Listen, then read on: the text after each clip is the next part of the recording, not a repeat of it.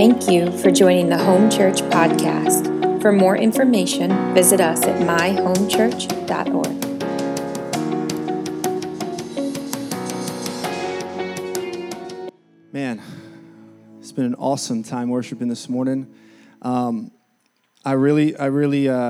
love when God, He always confirms, but especially this morning, I'm just blessed to be in this house because this is a house of true worship to the Lord. And it's refreshing to be in here and to be with you and to be pursuing the Lord. And man, that song that we opened up with, however we worded it, "You're All I Need," I just feel that so sums up what God has placed on my heart and really a defining characteristic of this body. And it's just burning in my heart this week to speak to you on what's entitled "A House of Adoration." A house of adoration. And so our primary text is going to be in Luke chapter 7. You can turn there. I'm going to share another scripture before that will be on the screen. But turn with me to Luke chapter 7. And we're going to look at when we get to it, verse 36. Again, that'll be our primary text.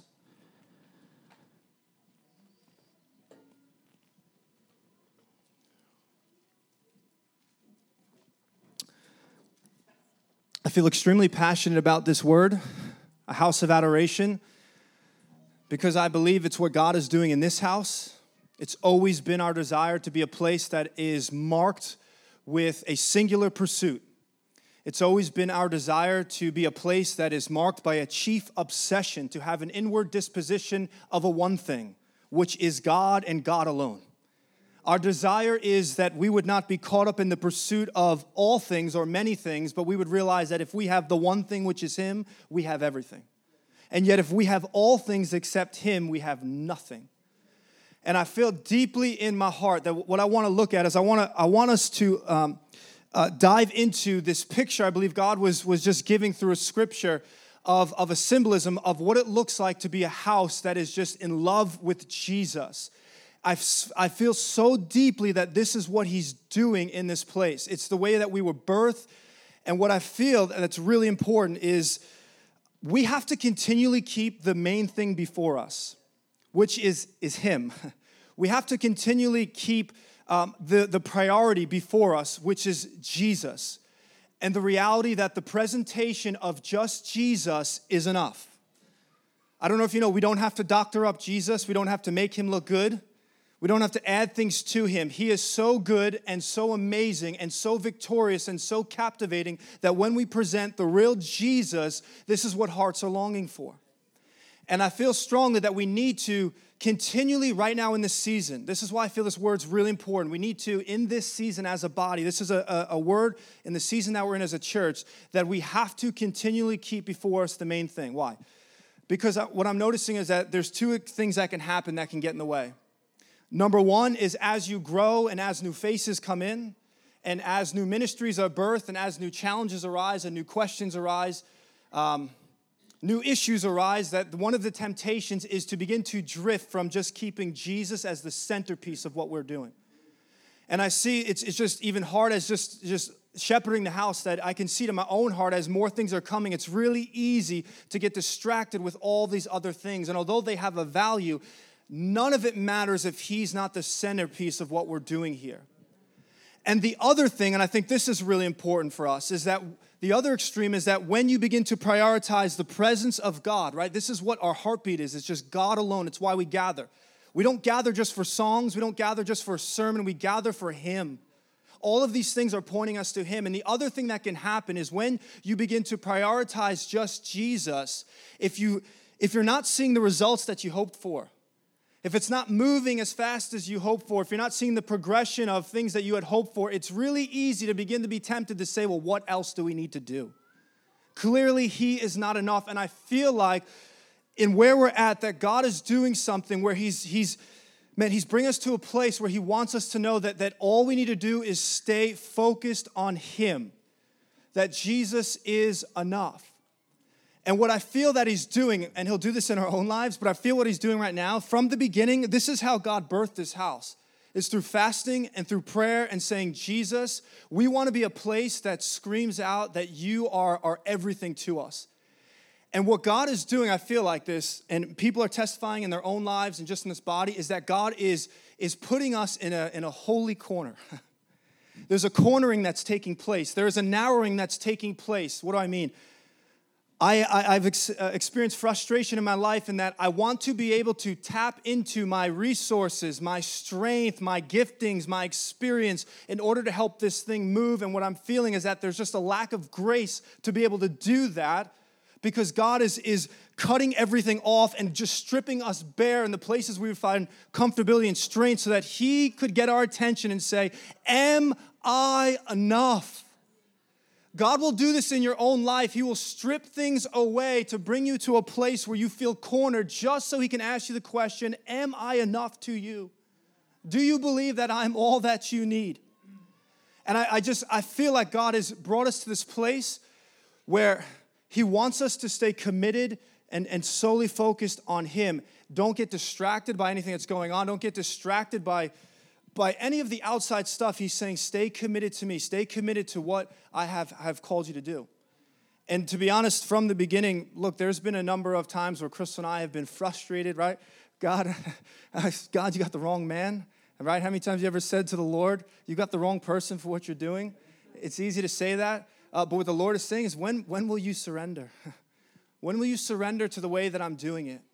And I feel that there's a surrendering. There's something happening in this house where he's shaping us and forming us to be a house of adoration, a house of just a singular pursuit for Him. And I sense it in our gatherings. There's something taking place. It's why He brought us back to simply just increase corporate prayer time. Wednesday, Thursday, Friday. I just sense more of this is going to happen because He's bringing us to a place where we're actually growing. I feel a disdain over other methods. Like He's doing something in my heart where I'm actually discontent to try to do it any other way. There's just something in me that just says, I just want Him. This is the season I feel like we're in as a body. And my hope is that not a single person would leave because as we're going to see, when we become a house of adoration, which I feel we are, but as we grow in this, not everyone responds well to that.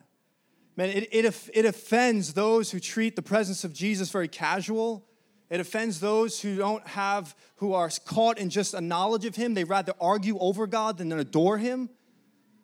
And so there's a lot that goes to this, but I feel like God is stripping us down, bring us to a place where we can say, Jesus is enough. There's always new faces in here, so I don't know what your background is. I don't know what you believe, but in this house, we believe that Jesus is God. Jesus is the Son of God. Jesus came and revealed God to us because the fullness of God dwelt in Him. And so God came and revealed Himself in a human form so we could understand who He is. And I say that because when we look in the scriptures and we see the life of Jesus, we're not just hearing the words of a good teacher. We're not just hearing the words of someone who has a lot of earthly wisdom. This is God Himself speaking to us. And there was a time in which some religious leaders came to Him, and in particular a lawyer from the group, it said, and they came and they essentially asked this in Matthew 21. They say, Jesus, what's it all about? This is contemporary terms, but what's it all about? Like, what is the most important thing? And Jesus basically says that's simple. God speaking to man says that's simple. Love the Lord your God with all your heart, soul, mind, and strength. And I feel like we can hear that and say, this is so basic, this is so elementary, but what I want to show you is a picture of what it really looks like to fulfill the great commandment in a house. I want to show you what fulfillment of loving the Lord your God looks like in a body. And that ultimately this is the primary pursuit that we are called to have above all else is to be a house of adoration. I sense that God is detaching us from pursuits of inferior love. Everything else, he's just, this is what He's doing. He's bringing us to a place where we're just saying, Jesus, you're all I want. None of us would probably be opposed to this, that we are living in a time, I don't say this to be doom and gloom, but the reality is we know that it says that there's a generation that is about to emerge that for the first time in this nation will not really know of the Lord. There'll be a non-Christian generation. Like we see statistics and things that talk about trends of which as a whole we are moving away from having faith in God. I get all that. I happen to believe, though, that there is great hope for the eschatology of the church. And the reason why is because when you look in the scriptures, when things begin to get really dark, what God begins to do is he begins to put aside a remnant. He begins to pull aside a group of people, and their passion and pursuit of God, their zeal for the Lord is so far superior than what took place when the whole nation was following God. And I believe in my heart that as we see these trends, what's happening is there's a house of adoration that is beginning to rise up. It'll be the remnant that begins to shine in the darkness. And what I feel like God was saying is that this remnant will be known by their bridal identity. Why? God came and revealed himself as a husband and says, "You are my bride." And the scriptures say that in the end, the way God categorizes, the way everything will end in Revelation is by a bride and a bridegroom coming together. He could have revealed it any way he wanted, but he says this is what it will look like in the end. It'll look like a lover, God himself coming back for his precious bride.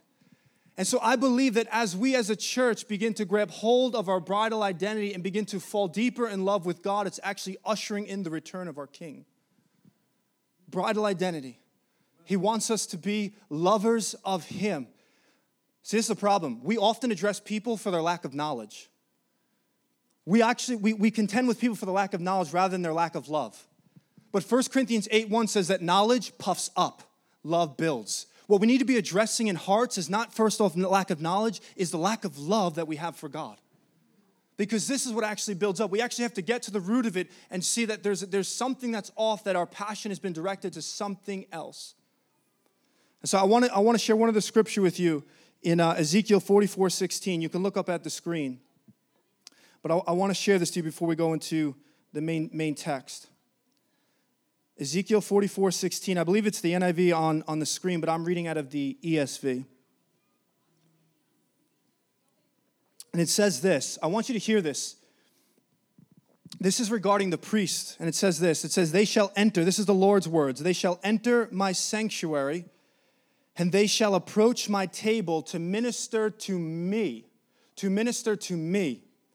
and they shall keep my charge."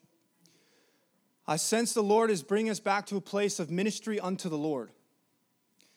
Much of our ministry is unto the house, meaning it's unto man, or unfortunately what happens a lot of times, and that's good, but what happens a lot of times is it's ministry unto the house, it's ministry unto the name of the church. We actually are promoting the church, and we do it in the name of it's for the Lord, but actually we're ministering unto the growth of a body, of a label, probably because our identity is more wrapped up in that than in the Lord. But God is calling a people into a ministry unto the Lord.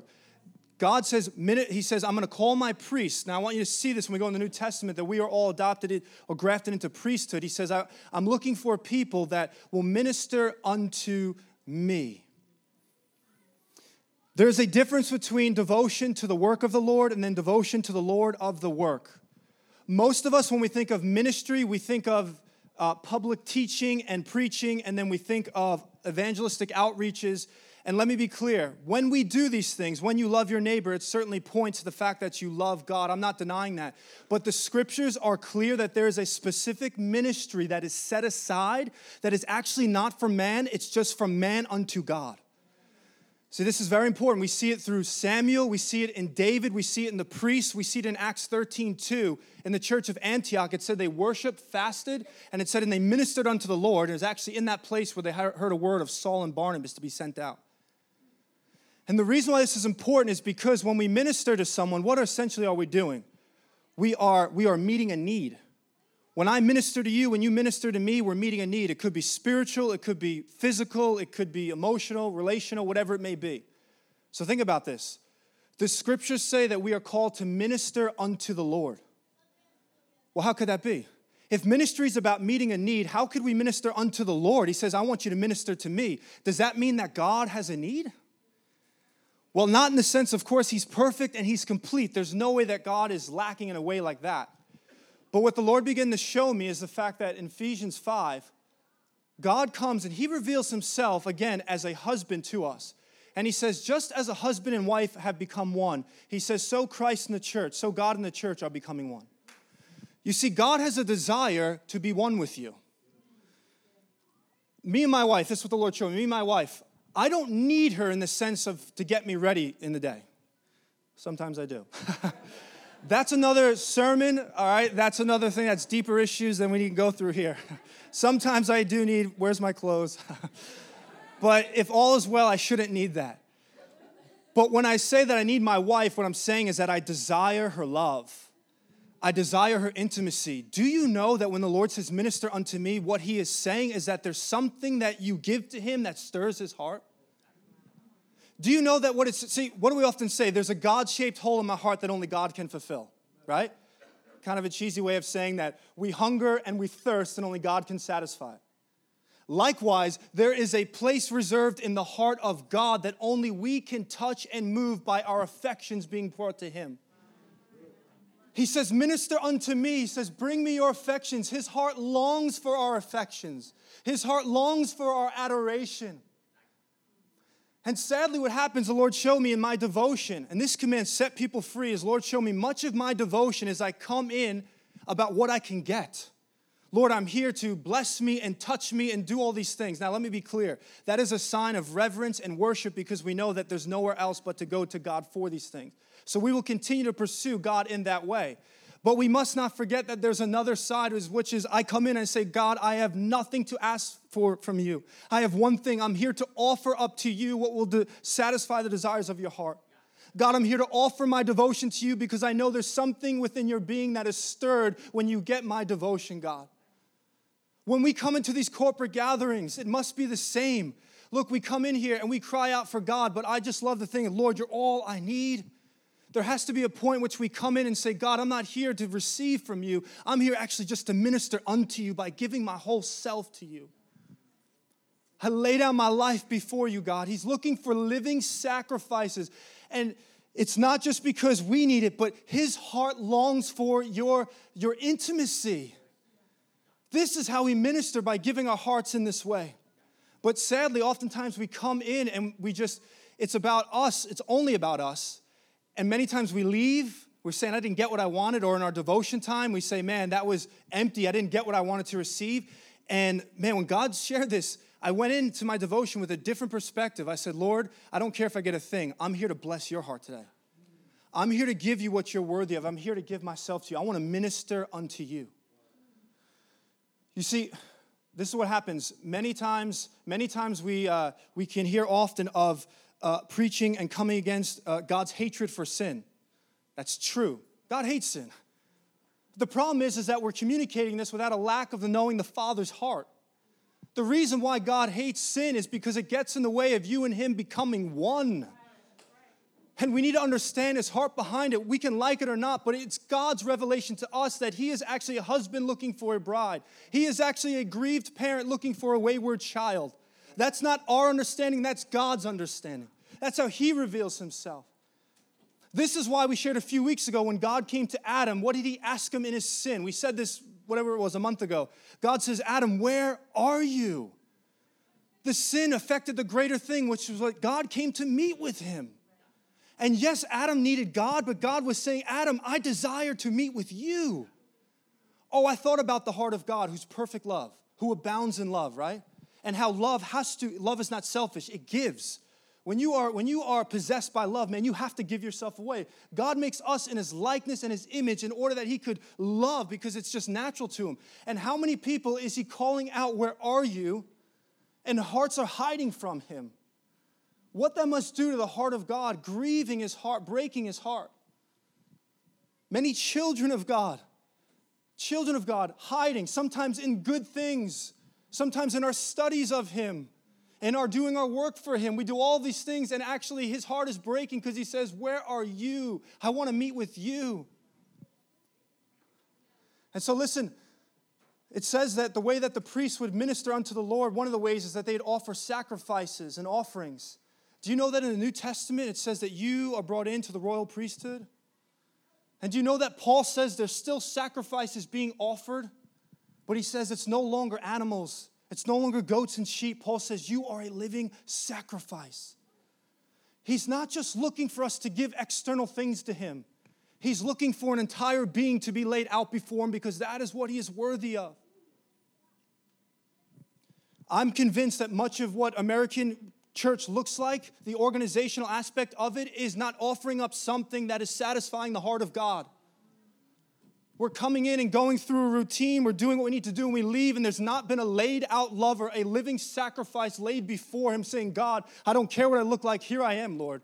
You are worthy of everything. You're worthy of my tears. You're worthy of my kisses. You're worthy of my resources. I lay everything before you, God. Oh, we need a picture like we're going to see of the sinful woman who just sits before him and says, God, I don't care what anyone sees. I adore you, God. You are worthy of everything that I have. I sense strongly this is what God is doing in this house. Bring us to a place where we just love him deeply. This is why God says, how many have heard that it says in Ezekiel, he says, there's a time coming, which we live in, where the Spirit of God will be sent out. And he says, when the Spirit of God comes, I will take your heart of stone and turn it into a heart of flesh. And someone prayed this week in our prayer meeting. When I heard it, the Lord said, write this down. I wrote it down. And he said, I want you to come back to it. When I came back to it, I just felt the Lord all over it. Because what he showed me was that oftentimes the Israelites, what they would offer up to God, because their hearts were just far from him, is that they would offer up something external. What they would offer up was just form. What they would offer up is just ritual. And God would often say, I'm displeased with this because I'm not just interested in you offering up a form to me. I'm not just interested in you offering up something external. God says, I want you. And therefore, he said, there's a time coming when the Spirit of God will be poured out and your heart will be tenderized to me again. And therefore, I can get the sacrifice that I've always wanted, which is your entire being. You lay it out before me. This is what it looks like to come in and worship God. This is what happened this morning. We come in with an idea, we plan, we have songs, and then all of a sudden, boom, God just moves, and all of a sudden, we just sing the same song over and over. That's how he leads. It's how he leads. Why? Because we're here for him. And if this brings you pleasure to hear one song, then we sing it, God. If it brings you pleasure to sit in silence, then we sit in silence. Whatever it is, Lord, we're here to minister unto you. And listen, when the priest in the Old Testament ministered to the people, it was in the outer courts. When they ministered unto the Lord, it was in the inner courts. If we desire for the glory of God in this house, if we desire for a holy of holies atmosphere, an inner courts atmosphere, where the presence of God is so rich, it'll be when we begin to come in here and minister unto the Lord first. When he begins to see this, man, this is where there's beautiful encounters with God. So here, let's look at Luke chapter 7. I'll just share this briefly with you. Luke chapter 7, verse 36. You guys with me? Yeah? You quiet today. Listening. All right, that's good. All right, Luke chapter 7. We're going to read a few verses here in this story, and this is where we'll finish off for today. A house of adoration, coming in to minister unto the Lord, to give him what he's worthy of. This story, we see a similar story in every gospel account. Just so you know, there's some debate over whether or not it's the same story. Some say it's two different accounts. There are differences between this and what we see with Mary of Bethany, but at the same time, there's overwhelming similarities. And so I just share that if you come across this story, we don't know for sure, but there's a lot of similarities between these other stories. And what I want you to see in this, what God is highlighting is that this is, I believe, provides a picture, holding true to what the scriptures say. There's a picture of two different responses to the presence of God. There is a picture here that emerges of a gathering that's taking place, and we see two different ways that people are responding to Jesus coming into the house. And I believe it represents two different types of churches, two different types of gatherings. You follow me? So let's read this. It says here, Luke chapter 7, verse 36. It says, one of the Pharisees, which we know his name was Simon, one of the Pharisees asked him, meaning Jesus, to eat with him. And he went into the Pharisee's house and reclined at the table. So this Pharisee, Simon, invites Jesus into his house. Don't get hung up on the fact that he's a Pharisee. From what we know, this man genuinely wanted to know more about Jesus. That's all we can tell. He invites Jesus into his house. And the point is that he invites him in, and when Jesus is invited, he always comes. This is important because he comes. And when Simon invites Jesus, Jesus comes and answers this invitation. And he comes and he begins to participate in what Simon has prepared for him. And Simon, what we can tell, is going through a typical a night with a guest. There's a few different courses of meal. He has guests coming around, and in every way, it's kind of like a party. And so there's a gathering that Simon has. He invites Jesus, and Jesus comes because every time Jesus is invited, he comes. Do you know right now that there are churches everywhere meeting, they've invited Jesus, and by his Spirit, he's coming? This is important to understand because you need to know that he's there, and he's meeting with them. And so Jesus is here going right along with what Simon has prepared for him.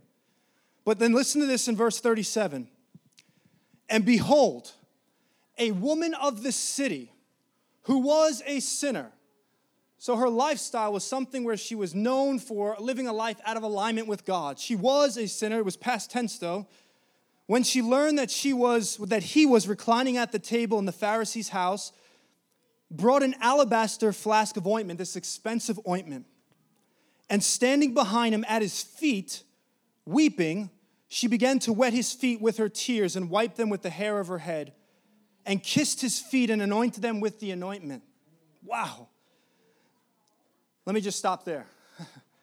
Simon, this Pharisee, invites Jesus into the house. Jesus is sitting, participating, because he comes when he's invited. And then there's this woman who comes. And when this woman comes, she disturbs everything. She literally crashes this party. She hijacks this party. What Simon's like, I have a plan of where we're going. We're not even on the last course of the meal. And this woman comes in, and everything gets messed up because of what? Because of a response to the presence of Jesus. As she comes in and she sees who it is that's meeting there, she gives a proper response of his worthiness. And as a result, everything begins to be messed up. Oh, we have settled for plans and strategies. And what God wants to do is bring a loving bride in to interrupt what we have laid out. Simon's here sitting, he's going through the night. Man, we've perfected the meals. We've perfected the structure of our gathering. We perfected that. I understand the place for that. We perfected that. But then what happens is there's a loving bride who walks in, and when she begins to come before the feet of Jesus, everything gets disrupted because she's actually showing his worthiness. And what she's doing is actually, as she does this, is she's exposing the casualness for which they were attending to Jesus and his presence. Like when she came in, they were content to just sit with Jesus. She came in. It says that she looks for him. I just had this picture. They all sit around the table, right? They sit around the table. They would often have their feet coming out from the table. That's where they'd wash the feet. They would often kind of lean on a side and eat with their other hand, right? This is why when John, he laid into the bosom of Jesus, it was kind of like Jesus was here and he leaned back into him. So they're all leaning like this. And this woman comes in, it says, and she looks for him. And she scans the table, scans and says, found him. And she goes to him. She was not content to just fall in line with the party that Simon had. She was here for one purpose. I'm here to meet with him. And when she began to express and offer up this type of offering, it was exposing and touching the casualness for which they were approaching and dealing with Jesus. She is revealing his worthiness. Can I tell you something, man? I have seen my own heart be touched. I've seen it in other gatherings. It happens in here. Many have testified that one of the greatest impacts on their life, people getting saved by one thing, you know what it is? They come in and they see people who are offering up a worthy sacrifice unto the Lord. And they're confronted with the reality of their lack of love for him. They must say, who is this that this person is willing to give this up to him? I need to know him. I can tell you that in all of our strategies, this is one of the greatest ways to have an impact on those around us. And it says that she ministered. I just want you to see this. She ministered at the feet of Jesus. This week in Tuesday Chapel at Some, we spoke about Mary of Bethany and sitting at the feet of Jesus when Martha was busy. It's amazing how this theme keeps coming up to me of these women. And this could be, again, the same story, but how they ministered at the feet of Jesus. The feet, the lowly position. They weren't striving and jostling for positions. They were content to just have the lowliest place, which was just at his feet. And Jesus, when he sees someone who's that humble, he'll enthrone his life upon them. When you are willing to release all striving for a position and you say, I am content to just sit at his feet, I'll minister in the dirt as long as I'm with him, I tell you this, Jesus will come and begin to enthrone himself there. Like if we're going to be a house of adoration, it's going to require not that it's happening, but just all pursuit of fleshly things, of position and status and being known, it just has to go. It has to go. And we just have to come to a place to say, Jesus, if I have one thing, if I'm allowed to sit at your feet, take everything else. And if sitting at your feet and being content there disturbs hearts of other, where they start to mock and whatever it may be, then so be it. I'll lose everything as long as I have you. Like this is what he's looking for. Do we say that he's worthy enough? She let her hair down. She let her hair down. In public, that was a disgraceful thing in these times. Literally, she was willing to minister at the feet and lay her hair down where she was disgraced publicly. She said, I don't care. Throw it aside. Like, think about what she's doing. This is what it looks like to give him proper attention. God says, Andrew, you need to be able to do this. Like, sometimes it's just, thank you, Lord. And there's a place for that. But the Lord's like, man, if I'm moving and I'm responding, like if I say you fall on your face, son, then you fall on your face. If there's a reason to shout, like I can shout for the New York Giants. Can I not shout when the King is here? But really, can we not shout? Is he not worthy enough of that? And so he comes in and I just feel he's saying to hearts, man, you need to become undignified before me. Lay down your pride. Let yourself be wrecked. I'll take you to places you could never go if you hold on to that pride. So Jesus wrecked it all. David, when the presence of God, the Ark of the Covenant, was returned to Jerusalem, it says that when it came in, it says David began to throw a feast. He began to give food out to all these people, and he began to dance. And his wife, Michal, looked down from her window and was disgusted by it. And you know why? It says because he was dancing in his undergarments. And when he went back to his house and he went to her, and he went to talk to her, and she said, how could you do that? How could you expose yourself like that? She says, you're a king. And he says, God has chosen me before your father did or before my family did. I will dance with joy before him. He says, I will become even more undignified. I will be even more humiliated before my own eyes. There is a place of breakthrough and healing when we come in and we just say, guys, it's just, of course it's in line with Scripture, but God, we're off. We're just throwing off all restraints. We're not here for it to look like a nice little gathering. We go through our steps. Jesus, wreck us. Take us to a place, God, we're just pouring out our hearts before you. Because that's what he's worthy of. And I know he's doing that in this place. I know he's doing that. And so verse 39, she comes in and disrupts this gathering because of the attention, the adoration that she gives. And in verse 39, it says, now when the Pharisee who had invited him saw this, Simon that is, he said to himself, if this man were a prophet, he would have known who and what sort of woman this is who is touching him, for she is a sinner. And Jesus answering said to him, Simon, I have something to say to you. And he answered, say it, teacher. I find it interesting that in this case, in other ones we see that it's the disciples that question her. In this case, they're actually coming against Jesus.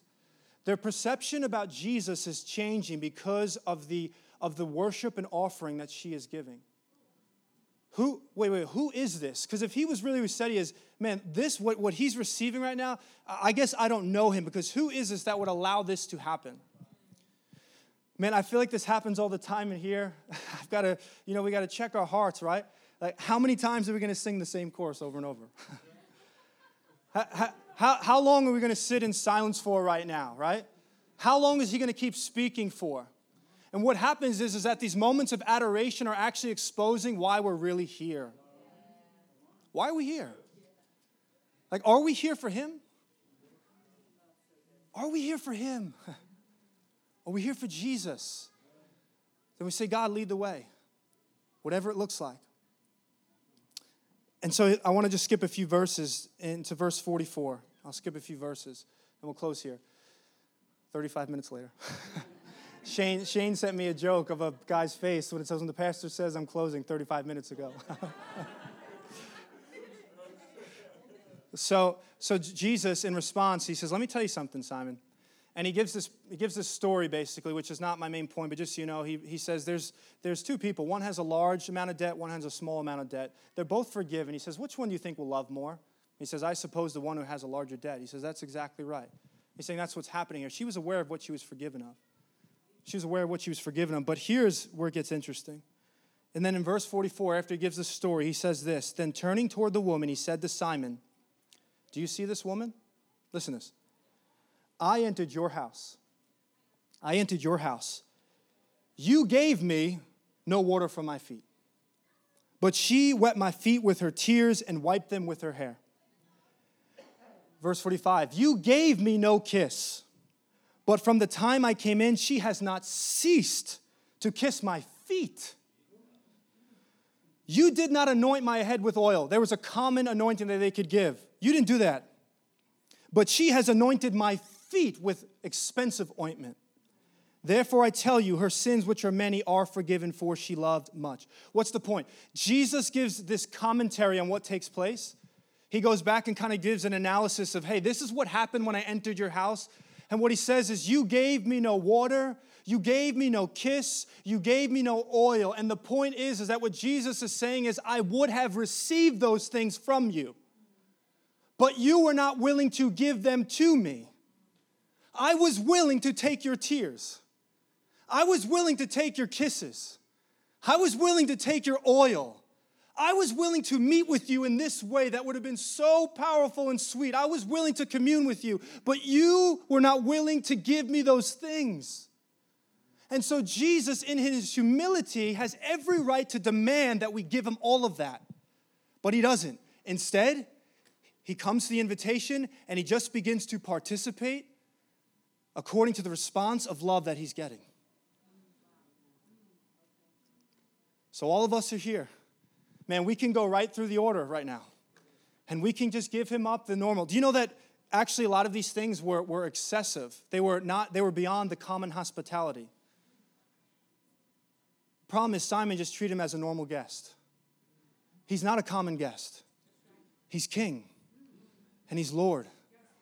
And when he comes into this house, he's worthy of everything. And some of us need to start giving these things, because this is where breakthrough will happen in your life. God is saying we need to come out of just being content to go through this, whatever it is, 2 hours on a Sunday and say, God, I am giving you everything, Lord. You deserve it all. When we invite him into this house, man, I pray that we would be a place of adoration. I pray that he would have received from every person their tears, their kisses, their oil, in all personal ways, that he would say, Lord, you can have it all. Man, how many times, how many places are perhaps gathering ourselves? We got to put ourselves in there, Lord. Search our own heart. How many of us are gathering and we're just offering up the common response? And he said, I was so ready to engage with you in your brokenness. I was so ready to engage with you in your pain. I was so ready to take your passions and breathe on them. I was so ready to take your resources, your oil. I was ready to breathe on them. If you'd give them, I could do something with it, but you gave me nothing. And so here's what these three things represent. And then, Shane, I will close. Tears, kisses, oil. I just want you to see practically, okay, I get it. You want me to love him, but what can I give? There's three things that are offered here. Number one is tears. I believe tears represent her pain. Her pain. I don't know exactly what was going on in her life, but I know that her pain propelled her into worship. Some of us need to be willing to give our tears before him.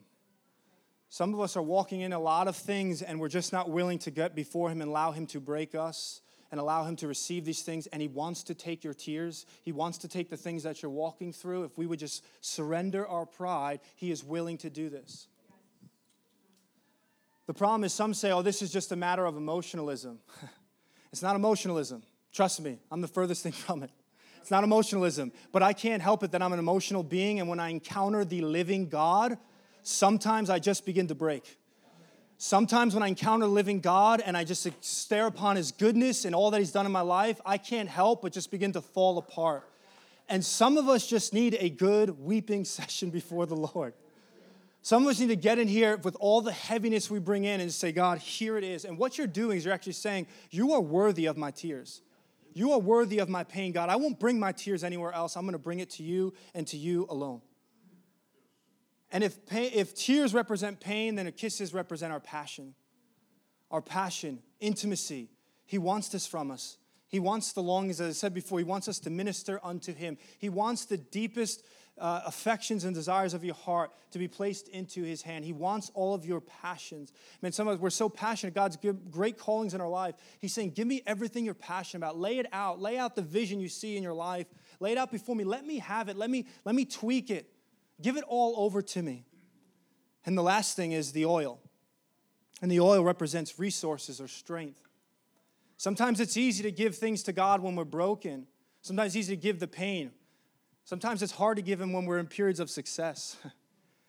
And I believe it's easy to then become confident in those things. And God says, hey, give me your resources. When you feel even successful, give me these things so that you can testify that if I have you, I have everything. It's all false security anyway, God. So here it is. I give you my strength. I give you my resources. Do you know in one of the other accounts that when this woman broke the alabaster jar, you know what it says? It says that the disciples, they came and said, what a waste. What a waste. You know, I thought about this, a waste. A waste is when you buy a big, juicy steak and it's untouched and you give it to a dog because the dog's not worthy of it. A waste is when you throw gold into a sea. Waste is when you give pearls to swine. Waste is when you give something of great value to something of significantly less value. Waste is not when you entrust yourself to the Lord. Do you know what that means? That means that the disciples, none of them saw Jesus being worth more than a year's wage because that's what that ointment was worth. Except one, this woman. She saw his worth, and she was willing to give everything to him. And Jesus is of immeasurable worth. And to use that idea, God wasted his son on us by allowing him to be broken and spilled out for us. How can we not respond and give him everything? What we give to the Lord, what we surrender to him reveals the worth that he is to us. And we could say, I love you, you're this, you're that, but man, what are we bringing to him? And I've heard it said this way.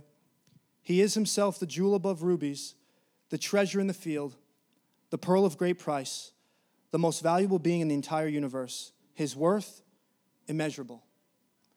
And Jesus said after she gave this, he said, this is a picture of love. He says, she loved me much. In other words, what he's really saying, to bring it back, he says, this is a picture of fulfillment of that great commandment. We want to be a church. We say, man, great commandment, that's so elementary. This is what it looks like.